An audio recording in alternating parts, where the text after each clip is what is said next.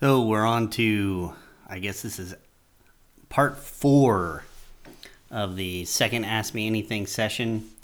And this is kind of turned into this long, rambling, well, maybe not rambling, it's somewhat directed, but kind of an overview of a lot of what I've been looking at over the past several years.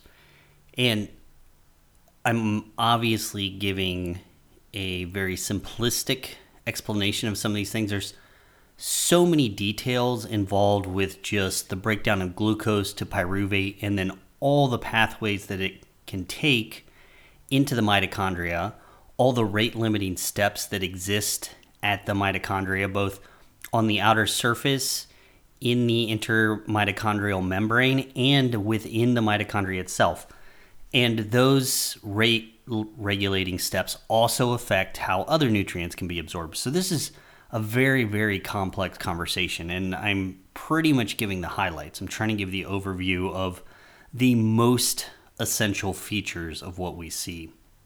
And so in the last discussion of cancer, somebody forwarded the podcast to a biomed student, and the biomed student's response really exemplified how important the details in this discussion are, because they said, well, it's stupid to say that glucose are the cause, because when we see in cancer cells, they don't become necessarily purely glycolytic before they become cancer. It's when they turn into cancer they become glycolytic.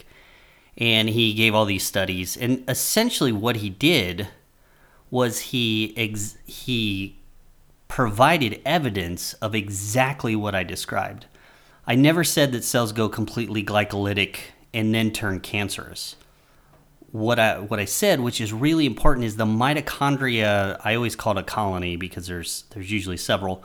The mitochondria colony inside the cell starts to become very sick, and they start to fuse, and you get fewer functional mitochondria, and the ones that do exist actually have a lower capacity, but they become more efficient. But they still can't, because there's fewer of them and they're damaged, they cannot meet cell energy demands. And we start to see an uptick in glycolytic fermentation. So it's using it's anaerobic respiration in the cell. And as that process goes on, then there's some tipping point, like I said, and there's a literal phase transition in the cell. And all of a sudden, all the oncogenes become fully active, and they're slowly upregulating as this mitochondrial process is going on, and the cell becomes primarily glycolytic. But it doesn't necessarily become completely glycolytic. Different cells and different tissues have different properties, and on top of that, it's the pathway that leads towards that phase transition.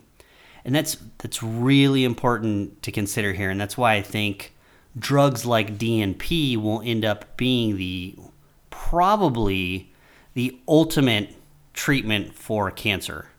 And by treatment, I don't mean treating cancer. Once cancer has set in, it becomes very, very difficult to fight for reasons I specified in the last podcast. Like, every cell in your body is pretty sick. So, and it just happened to be that one tissue tipped over before anything else, and it's very easy to get other tissue to tip over. So curing it is a huge uphill battle, very difficult. Childhood cancers I have more hope for, because those are not metabolically derived. But adult onset cancers, metabolic cancers, I have very little hope for real headway in quote unquote cures of these cancers once you have them. But if we know somebody is on the precipice of this disease, if they're that deep into the disease state, then these targeted dosages of something like DNP, a strong phospholytic decoupler, could tip over all the very dangerous cells. And this is a delicate argument, and it's an important argument to say that the cells don't become completely glycolytic either. That's a very important point to make.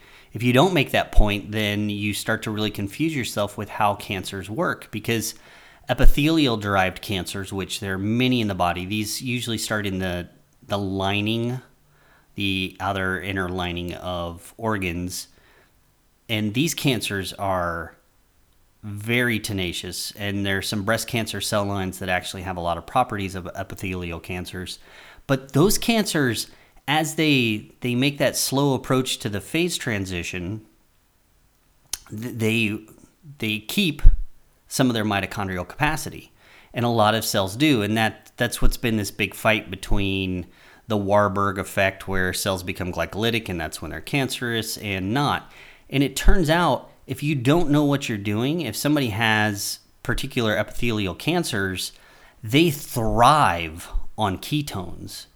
So if you put somebody on a ketogenic diet and you don't understand how cancer works, you actually probably accelerated their cancer growth. So we have to be very careful about what kind of tumors we're treating with what kind of diets.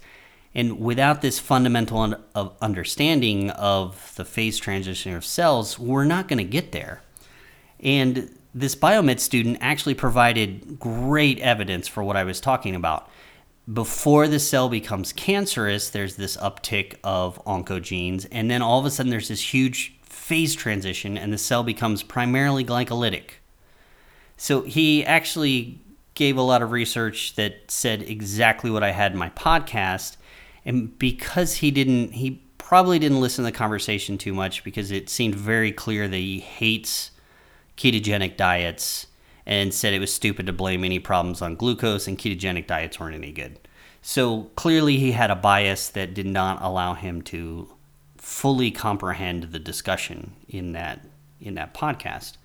But it's very, very important to understand this. And what's even more important is realizing that the cells that make that phase transition from healthy cell to cancer, they are the really dangerous ones, because not only have they gone through this change to where they're now cancerous and they're high power output.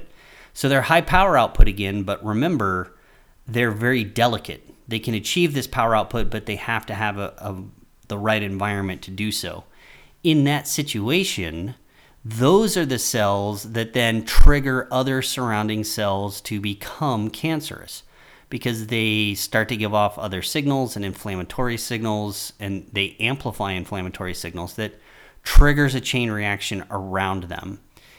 And again, this is a unifying principle of cancer other than where we are in the academic arena. In the academic arena, in those progenitor cells, the ones that have made the phase transition, I'll call them cancer cells from now on. The cancer cells are the phase transition ones are the really dangerous ones. And as they poison their surrounding environment, they can trigger other cells to go down that pathway and to make full phase transitions, and so on and so forth. And in the academic world, there's now all these debates and everything going on, and the debates are trying to make sense of the science of cancer, because they've discovered what they have termed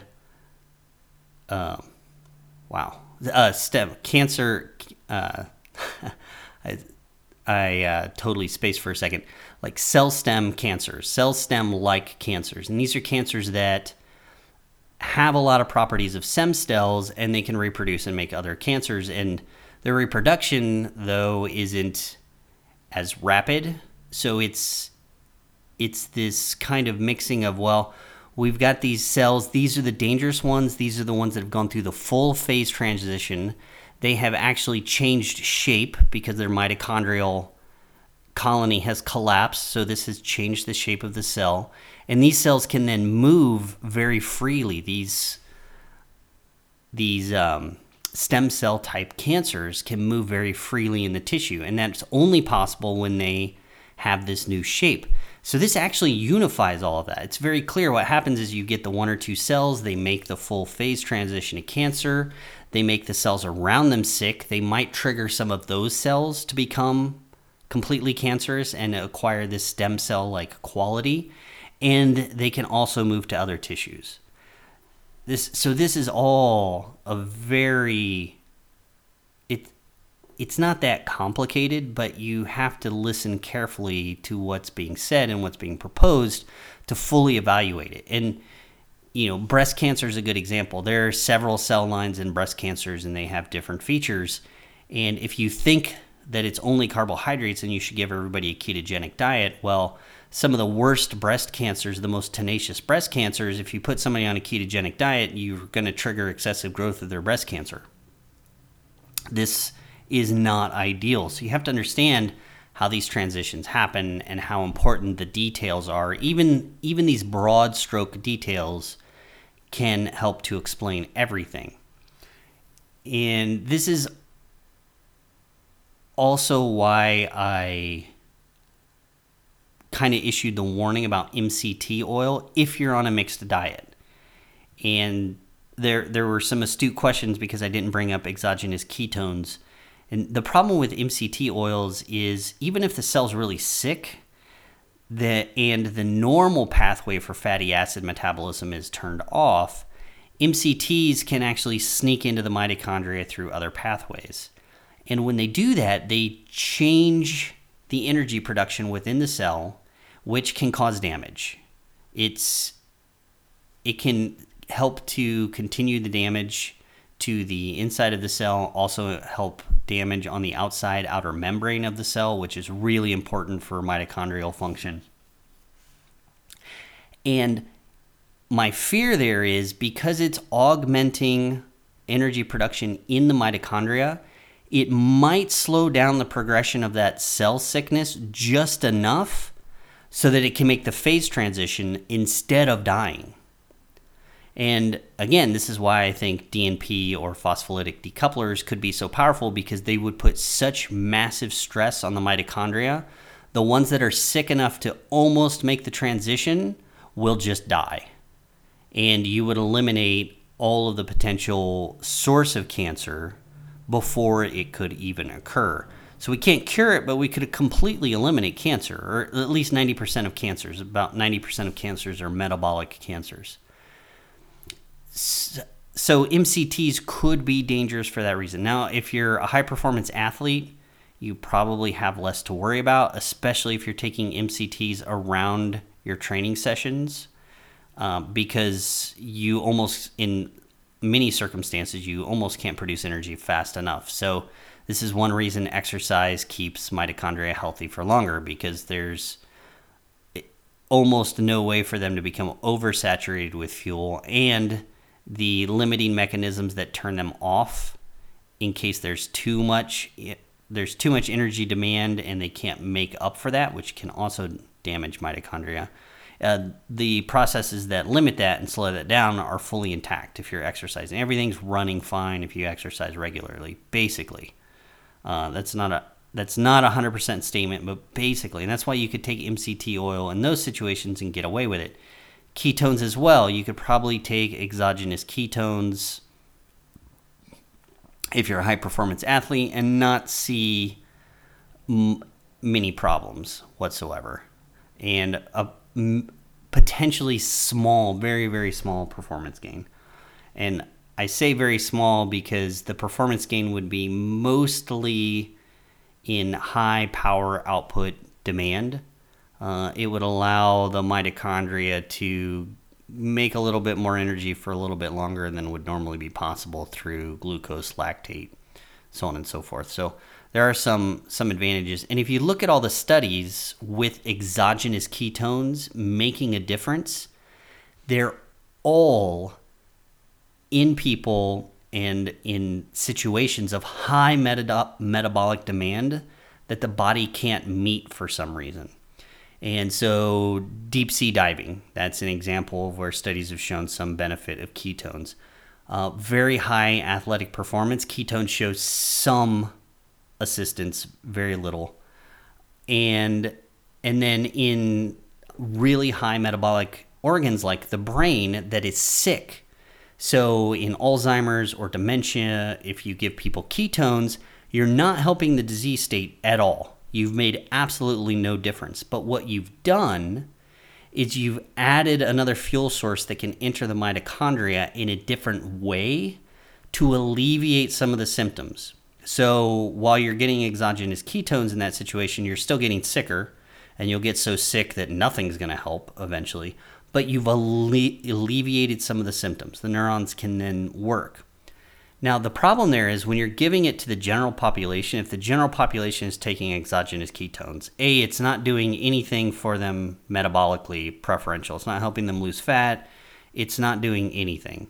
But the thing that scares me, just like MCT oil, exogenous ketones could give very sick cells that are going to make the phase transition.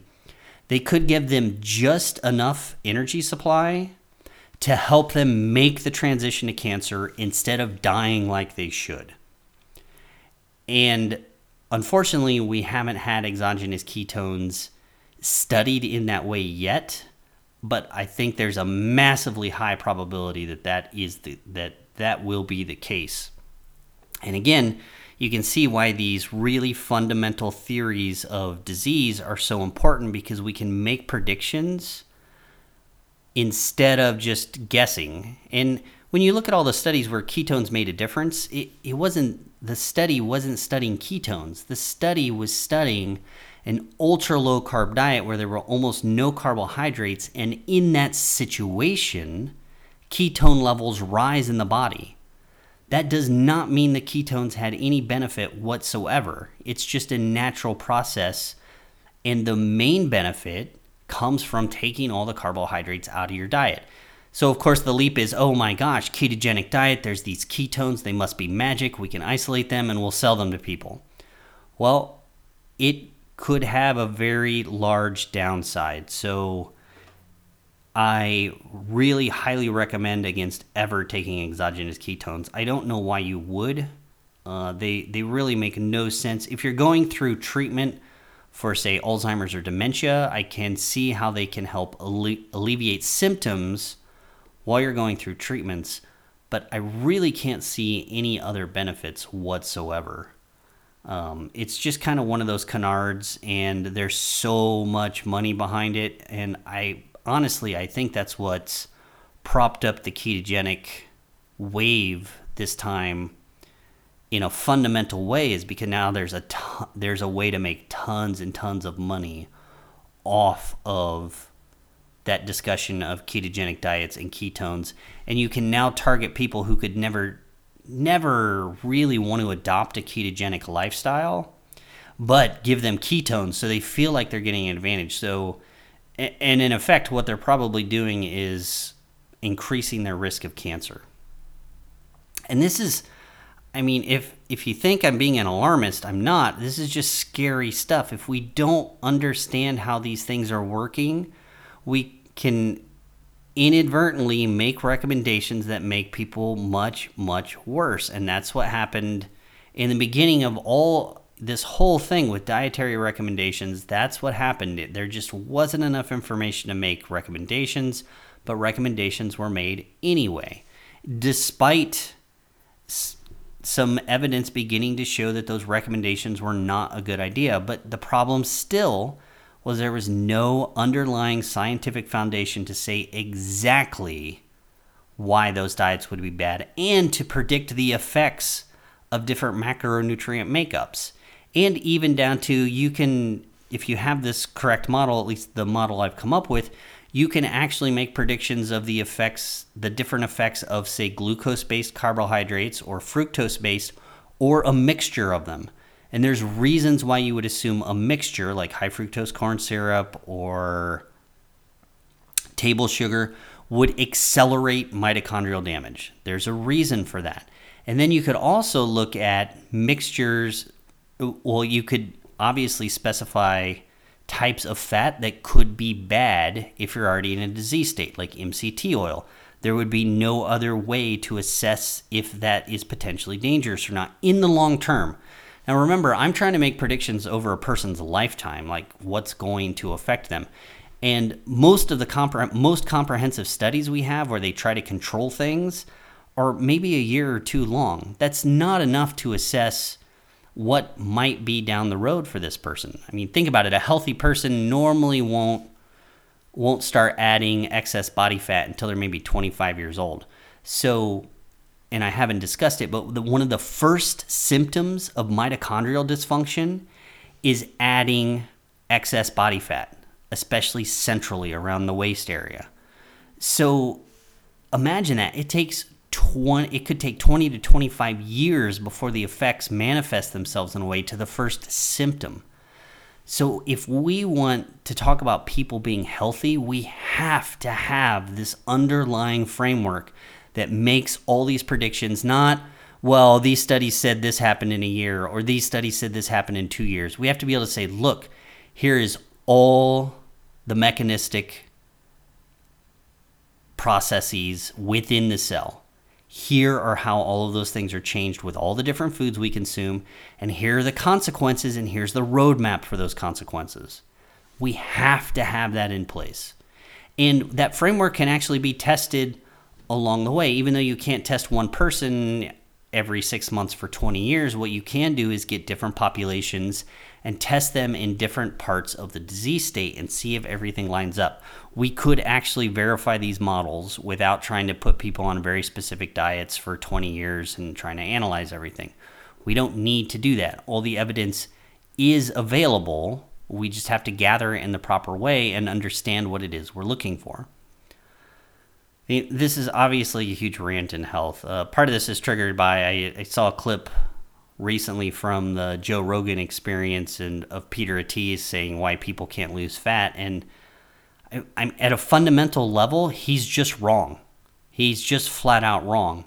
And when his idea breaks down, we say, oh, well, people, we see them eating, not that much food and they're still gaining weight, but they can't lose weight, blah, blah, blah. He just throws up his hands and say, oh, well, there's genetic factors and then there's environmental factors and there's all these factors and, the people just can't do it. Well, that's not actually the case. We should know why that's happening. And what made it clear that he doesn't want to even look into those things is he said, my focus is longevity and it's not on fat loss. If I'm still working on fat loss, then I'm doing something wrong. That exposed his most fundamental misunderstanding, because body fat accumulation is the first symptom of the disease state, and this is all related to mitochondrial degeneration. And longevity cannot exist if you are anywhere in the disease state.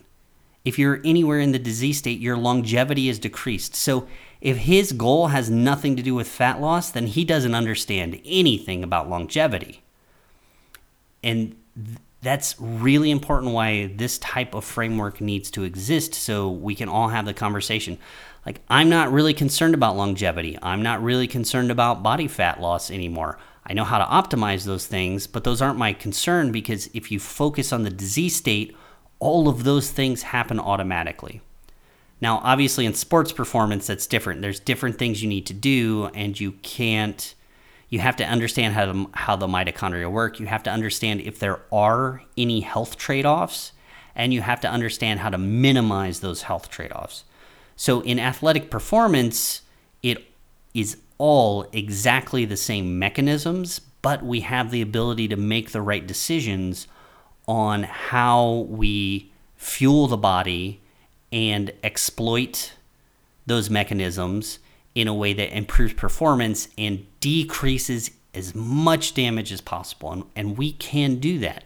If you give me any type of exercise, I can tell you at a basic level off the top of my head what your diet should look like. And I could give you every single reason why. This isn't just me like, oh, well, you need to eat a lot of carbs because carbs fuel exercise and blah, blah, blah. Like, I could give you a very, very detailed reason about exactly why I'm telling you what to eat when at what time of day. And that's what Body AI is based off of. So the conversation about how you eat and health and longevity and maximum sports performance, it is all the exact same conversation. And that's why I have a hard time with people who claim to be experts on exercise trying to give health advice, because their advice doesn't line up, because they don't understand that the body is a continuum. And I really don't understand that people who say, well, my expertise is diet in reference to exercise, or, well, I don't worry about exercise, my expertise is diet associated with health and fat loss. They're the exact same thing. And a very, very simple argument to make that clear to everybody is, think about it. You have obese people who then transition and become athletes. We've seen that happen. And you have athletes who transition and become fat, sick people. So even in a single body, we see the entire spectrum of experience that the body can go through. And everybody can go through that spectrum of experience. Therefore, every single one of those topics is connected in an intimate way. And you can't be an expert on one if you're not an expert on the other. It's just not possible. You may have stumbled onto, and you may have very good reasons to believe that your performance diet is the right one, and it could actually line up. But your argumentation for why it lines up is probably going to be lacking, and it also won't allow you to make those small improvements that's the difference between second place and first place at an Olympic level. So even though a lot of these podcasts have been on health, longevity, whatever cellular mechanisms, they're directly related to exercise. And I mean, so much so it's amazing. You can actually write down a single equation for sports performance, and your variables are testosterone levels, not estrogen levels, not male, female, not XY chromosome versus XX chromosome, testosterone levels, and glycogen usage rate. So basically glycogen turnover. Those are the two main variables. And this one equation will actually give you predictions for everything. Endurance performance increases, muscle mass increases, strength increases, and it's a single equation. And obviously this took me a long time to develop, and I had to look at a massive number of different trends and equations and cycles that happen in the body to see what functional relationships they had. And it actually turned out to be, it's not simple, but from a conceptual level, it's very simple. And again, that wouldn't have been possible without this underlying framework. I wouldn't have been able to get all the pieces to see the picture to then understand how the picture developed.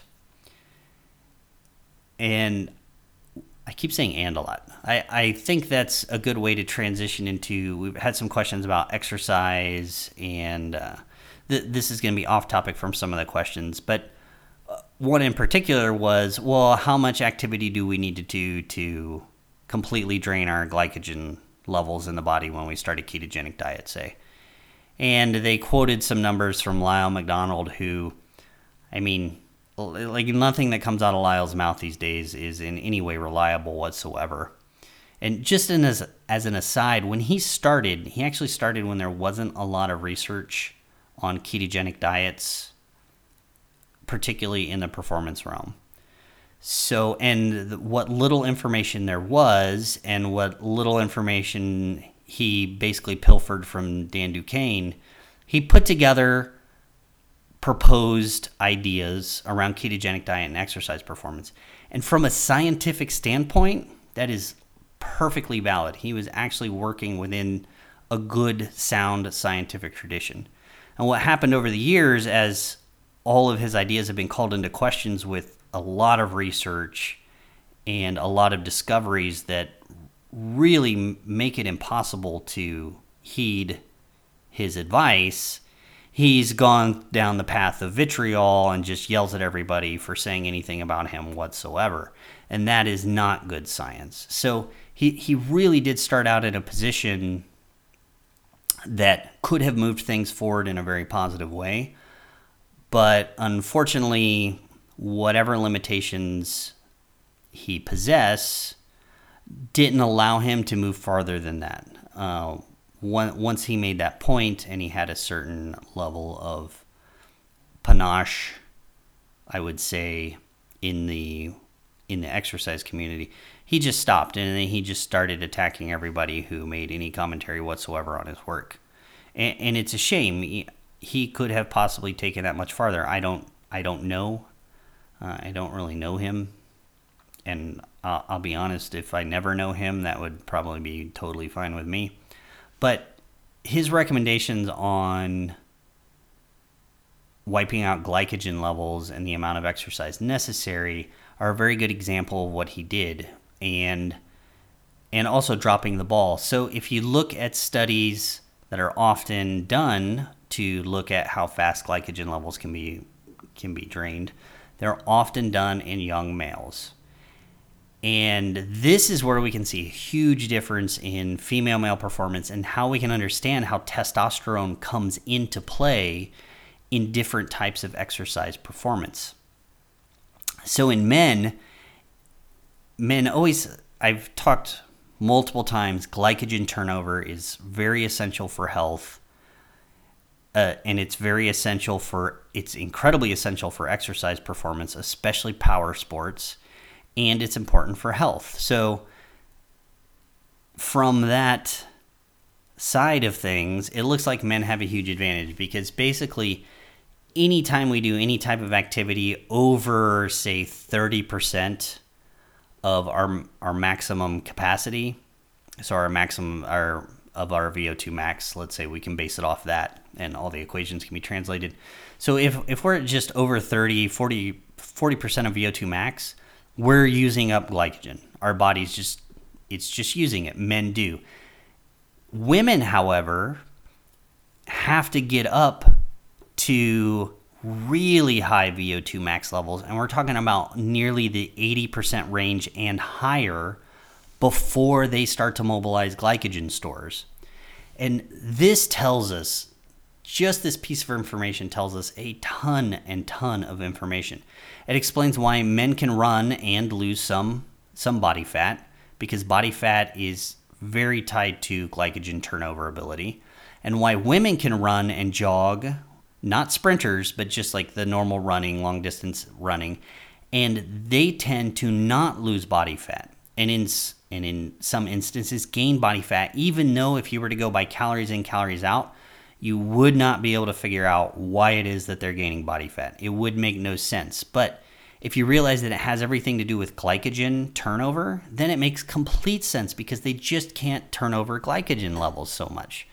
Now, on the flip side, when when you are drained out of glycogen levels, that's why I said you could predict overtraining without HRV equipment anymore, because you can guess pretty well for men based on how old they are, or if you know something about their testosterone levels, you can make a really good guess about when their glycogen levels have petered out for exercise. If you know what exercise they're doing and the intensity they're at, you can make a really good guess. Once glycogen levels are gone, and this is specifically for power sports like either powerlifting, weightlifting, sprinting, those kind of things. Once those are gone, you're in the overtraining regime. End of story. Super easy to figure out. And the longer you stay in that overtraining regime, the more stress you put on your nervous system, and the lower your performance is going to be the next time. And we know how long it takes the nervous system to recover.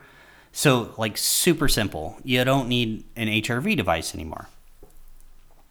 Women, on the other hand, if they're not at 80% or higher VO2 max, they're not going to experience overtraining anything like men do. And on top of it, muscle growth is incredibly important, or it's highly based on glycogen utilization. So men go in, blow out their glycogen stores, get a huge metabolic response for muscle growth, and boom, they're growing. Women go into the gym, work out pretty hard, but not 80% the whole time, and they don't get a lot of glycogen mobilization, and boom, they don't grow very much. They usually don't gain much muscle mass in those situations. Now, this also helps us understand CrossFit and why women in particular seem to get very good advantages or very good results from CrossFit, and men, and again, I am taking out the class of men who are taking performance-enhancing drugs. And to reiterate, I have nothing against performance-enhancing drugs, only if it's not divulged that an individual is using them. I think that's very important. And unfortunately, and I completely understand, that's hard to do in the United States, because it's hard to do over most of the Western world, because they are illegal, and you can get into legal trouble for those. So I understand why that is hidden most of the time. In other instances, I know it's being hidden strictly for marketing purposes. But anyway, so if you take those people out, in men who do CrossFit, they actually start to have some very adverse performance results. Loss of muscle tissue, connective tissue weakening, loss of strength, nervous system burnout. And it's because they're burning through their glycogen levels really fast. And they're probably not topped off to begin with before they start their exercise. Women, on the other hand, within the CrossFit regime, they're almost always accessing their glycogen stores. So they're now all of a sudden on a regular basis cycling their glycogen stores and utilizing them during exercise, and it makes a huge difference for them. It will change their body fat storage, it will change their muscular strength, it will change their muscular tone, they will grow some muscle, although there's always limits for everybody. And so we can just, in an instant, if we understand these relationships, in an instant look and say what we should expect in different exercise paradigms, but not only that, different exercise paradigms for different genders very quickly, and not only that, different results and different recommendations based on the age of some people. For example, men, in general, men's testosterone levels, I accumulated a ton of data to try to map out when men's testosterone levels actually peak, and on average, I can't remember the exact peak. It's like 24.7 years is that the average. That's your peak testosterone production is within that age range. And within that age range, that's where a lot of studies have been done on glycogen utilization. And the peak range there is why in our 20s we can get such great results from working out, even if we're not killing ourselves every time in the gym, because regardless, if we're in the gym lifting weights, men are using glycogen and they're getting a growth signal. End of story. But as men get older and their testosterone levels go down, that's why we see a lowering of effectiveness of resistance training, because most of them don't keep pushing into a high enough VO2 max regime to continue to cycle glycogen levels. And that being the case, they don't get the same growth signal. And we see this in studies as well. If you take those people and if you take older populations and you monitor them and you make sure they achieve a certain exercise performance, then they do get the same growth signal again. And that's been one of those things that's confused a lot of physiologists and a lot of people looking at cachexia and other age-related muscle wasting diseases. Like, why is this? Why is it if we monitor them and put them on a specific workout and we look at their power production, they get the same growth signal as young people, but yet in day-to-day life, they're not getting the same growth signal. They're actually losing muscle mass. Why is that? Well, it literally comes down to testosterone levels. Testosterone deeply and fundamentally changes how the body accesses glycogen.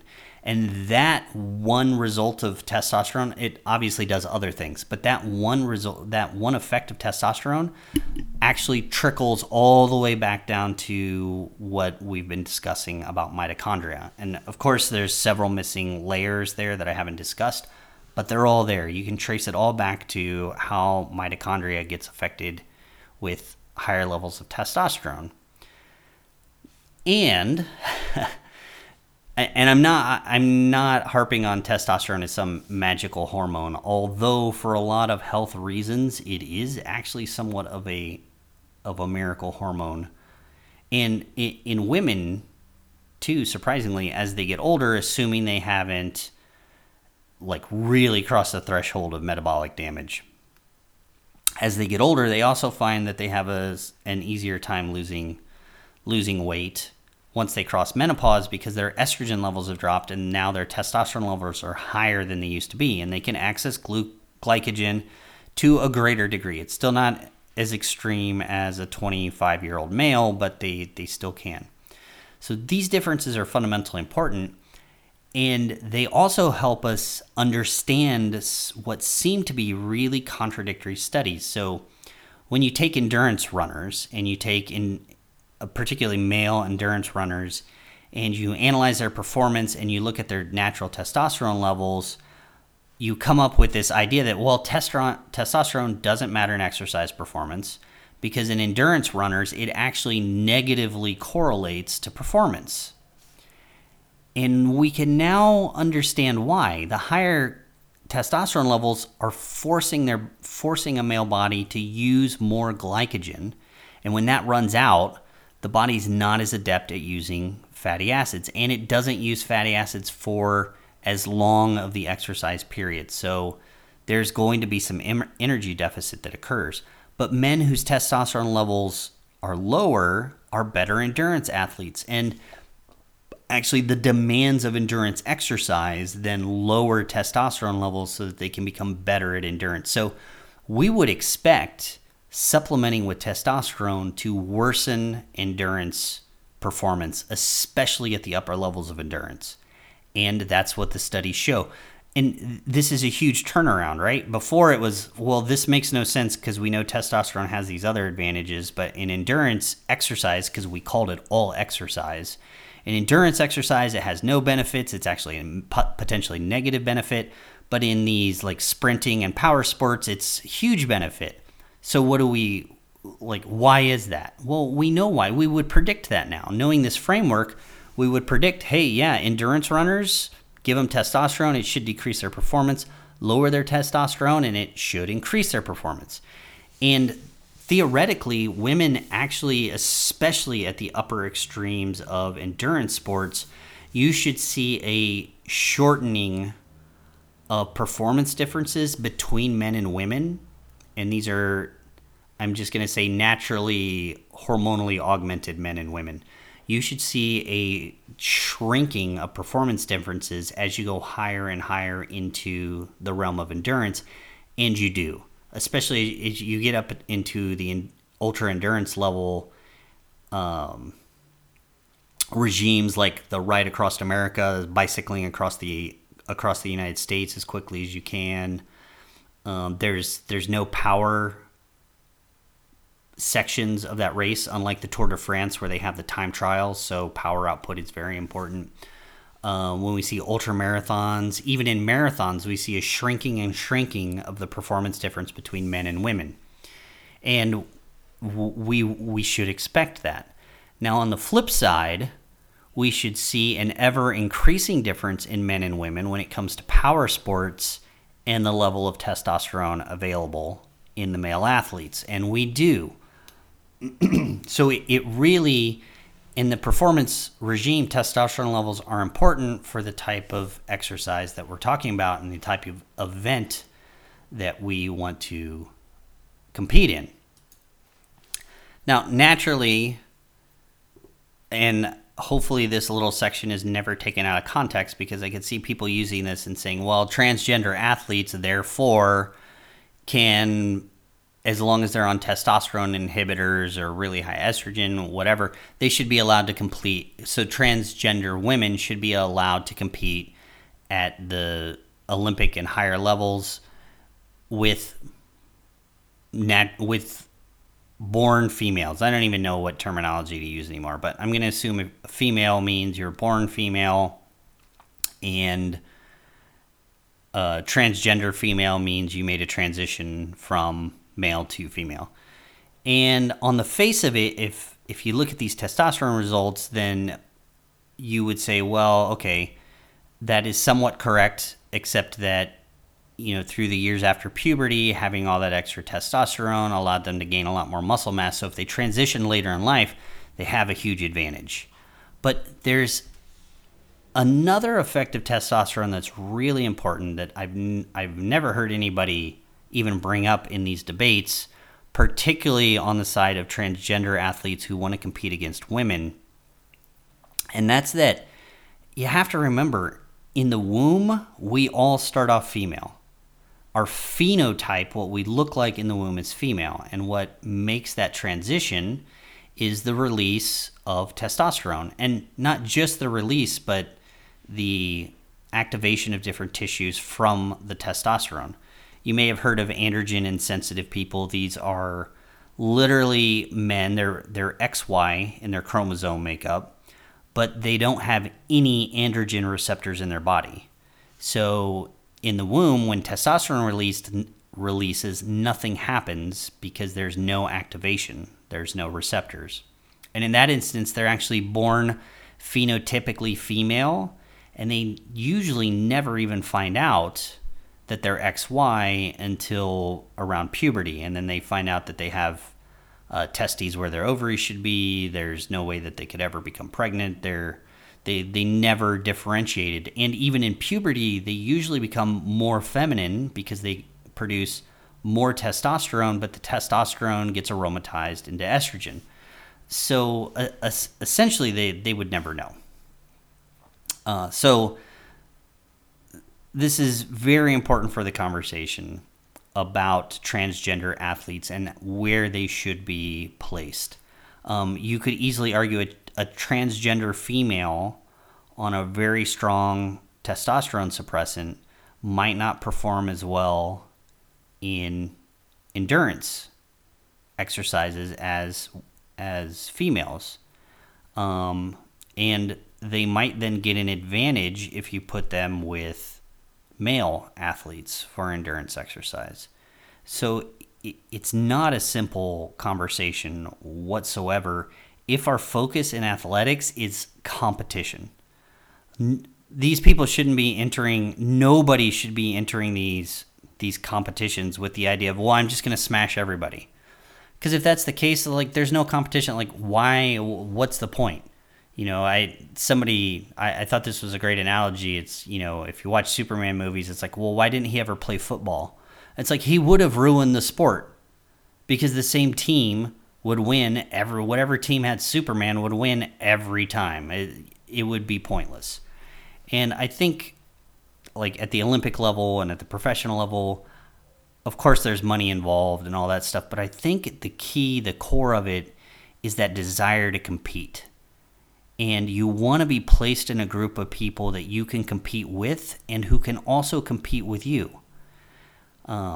So it's really important to get this right, and it's really stupid to just get it wrong right off the bat. Now, I want to go back to, some people may try to use that clip and say, oh, well, look, it's all related to testosterone levels. We don't have to worry about it. We can put transgender women in with normal, with other female athletes. Everything will be fine. It doesn't matter if they dominate because their estrogen levels are preventing testosterone from being effective. And that's not entirely true. It's actually not true at all. Like I said, in the womb, we start off female, and testosterone makes a lot of physiological changes then. And two of those physiological changes are incredibly important for athletics, and they last the entire lifetime. And those are muscle fiber number. So testosterone triggers a larger differentiation of muscle fibers. So men will get an increase in muscle fiber number, which will determine their ultimate strength and muscle size later in life. And they actually have an increased number of skeletal muscle tissue satellite cells, which also dictates how large and how strong your muscles can become later in life. And those are set before you're even born, and they're due to testosterone. So even a transgender female athlete who is on some sort of testosterone blockers or something to give them high estrogen levels, even if that's done before puberty, they still have a physiological advantage that you cannot take away and that you cannot ignore if you're talking about power sports. And that's anything, powerlifting, sprinting, fighting, bodybuilding, any of those. They will have an advantage that you cannot take away from them. And it's really interesting to try to collect this data because there are very few studies have looked at it directly in humans. So I had to collect it as numbers they gave in other studies for other reasons. And the normal curve, if you don't know what a normal curve is, you can look it up on Wikipedia. It's basically where if you sample enough people, there'll be an average. and the distribution falls out like at one standard deviation on either side of average, and you have to know what graph you're talking about for standard deviation, but one standard deviation represents 60 some odd percent of the population. Two standard deviations, you're over 80% of the population, somewhere in there. Three standard deviations, you got like 99% of the population that you're looking at. So, and the standard deviation is important because it defines how sharp and tall that normal distribution is, or how spread out and short it is. So, and this is an article I'd like to write because it needs a visual to go with it. But here's the important takeaway. So it turns out men and women have pretty close to the same average number of muscle fibers when they're born. But the normal distributions for the two look totally different. Women's, even though they have roughly the same average, it's still a little less. It's very sharp and very narrow, which means the vast majority of women are very, very close to their average. Men's is spread out. So that means you're going to find a large number of men with a lot more muscle fibers than the average, and you're actually going to find a large number of men with lower than average. But when you line the two distributions together, you see something very quickly that isn't surprising if you pay attention to male and female athletics.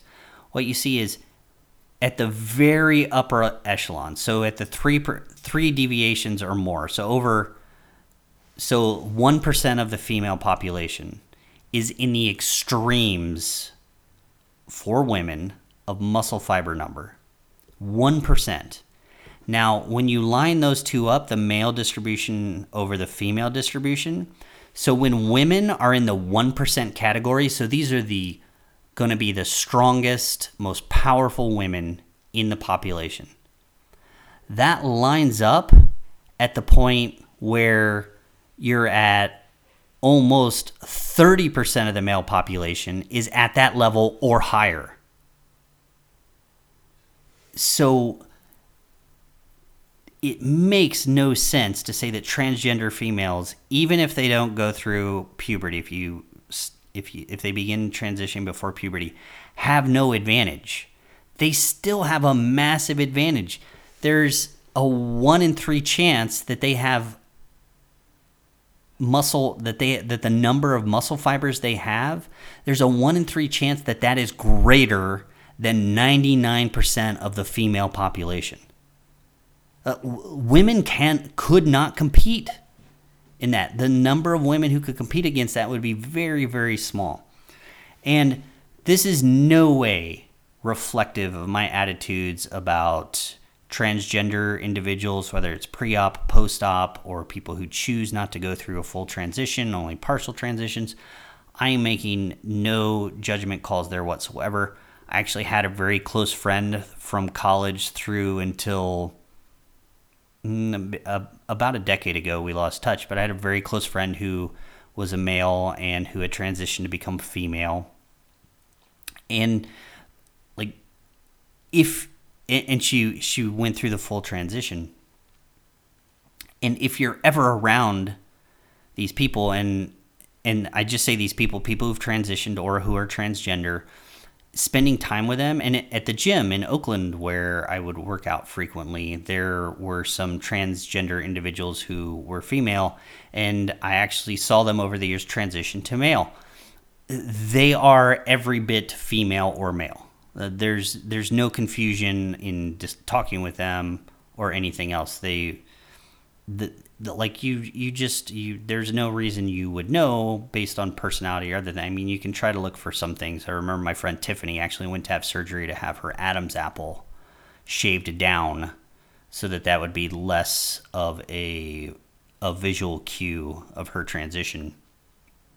But so you could do those things, but I didn't know her beforehand. I only knew her as Tiffany, and I never would have imagined her as anything but a woman. So what I'm saying is, this has nothing to do with the transgender community whatsoever. This has to do with very important aspects of human physiology that tell us that it is completely unfair and it is unjust to put or to allow transgender females, no matter when they transitioned, to compete against females who were born female and are competing as female. It is completely unjust.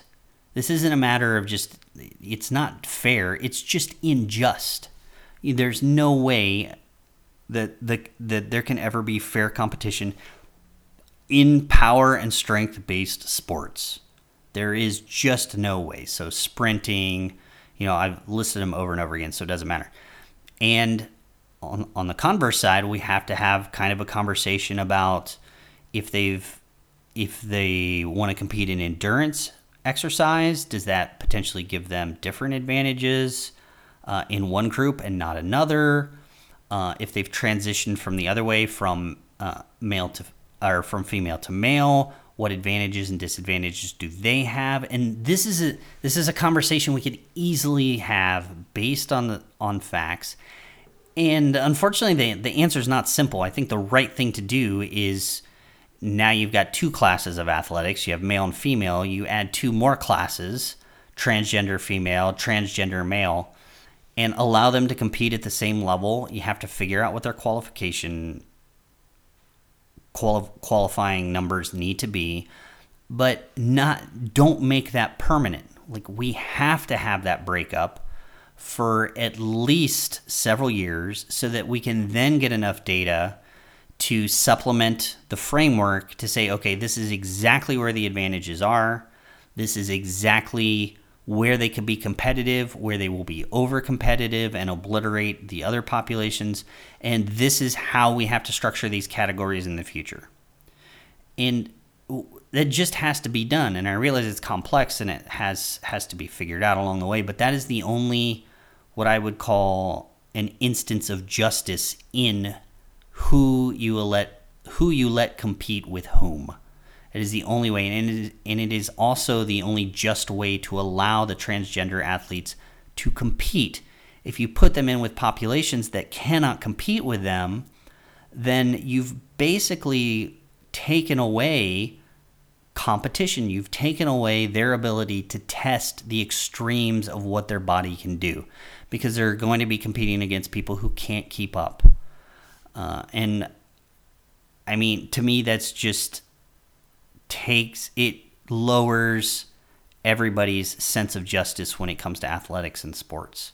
And the only way to get around that is, like I said, add these new categories. And at some time you have to decide, okay, where these categories are important, can we differentiate them and break them out into the more traditional, say, high testosterone athletes and low testosterone athlete categories? Or, what can we do? But until we do something like that, and until we stop listening to people who have PhDs in intersectional racism, gender studies, I mean, those people are not scientists. And most of their work is sociological and philosophical, and it is not testable. And even in the small regimes where you can test pieces of it, it falls apart. So it's garbage. It's not science. So those people should not even be allowed in the discussion of transgender athletes in sports, because they are not scientists. They have no scientific mind whatsoever. They have no experience in the field, and they do not understand how the body works whatsoever. And they usually misquote research without understanding it. And those are the ones who say, oh, well, look at endurance runners and testosterone negatively correlates with performance. That's not the whole story. There's a very large story here that we have to consider, and that's what we base policy on. We don't just listen to somebody who got a PhD making shit up in sociological circles. Obviously, I'm not very fond of some of these new postmodernism fields where the idea is in literature, it made sense. Postmodernism in literature, if you don't know what it is, you can look up postmodernism. But in literature, it was the idea, it's like there is no one correct interpretation of the writing. The interpretation is based on who's reading it. And I think that's very valid in literature because people will always get something different out of their world experiences. And reading a book, particularly fiction, carries with it an experience that is going to differ from individual to individual.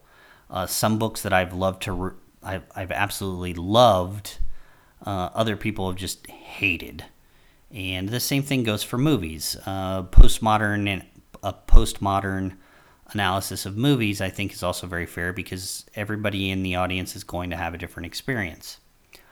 But when it comes to facts, there is no, and this is where a lot of these postmodernists who have gotten into these sociological effects and the transgender studies and what have you, I think that stuff is important to study. I just cannot call it a science. I will never call it a science.